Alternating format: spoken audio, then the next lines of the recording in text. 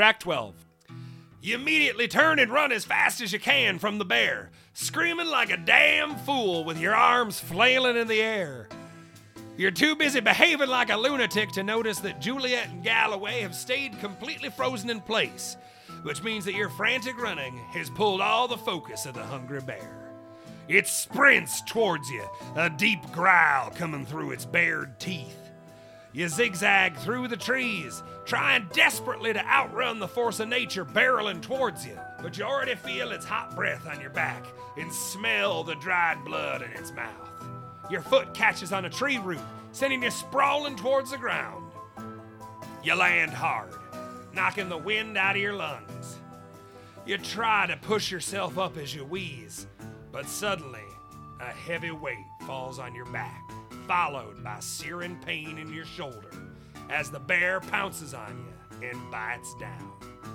Your body is tossed side to side like a rag doll as the bear savagely attacks you.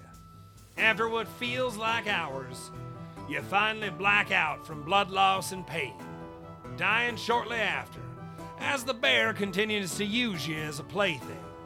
The end. You know, in a different light, that could have just been seen as a bear trying to show you its love. Just because it's not a traditional expression doesn't make it any less valid. You might call it the alternative facts of affection. But hey, who am I to judge your poor decision-making skills?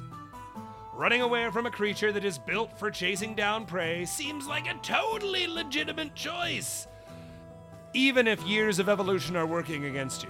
Science be damned! However, if you'd like to instead try and fight this hell beast of nature using, I don't know, maybe the gun filled with bullets that you have strapped to your side, then you can try that by going to track 11.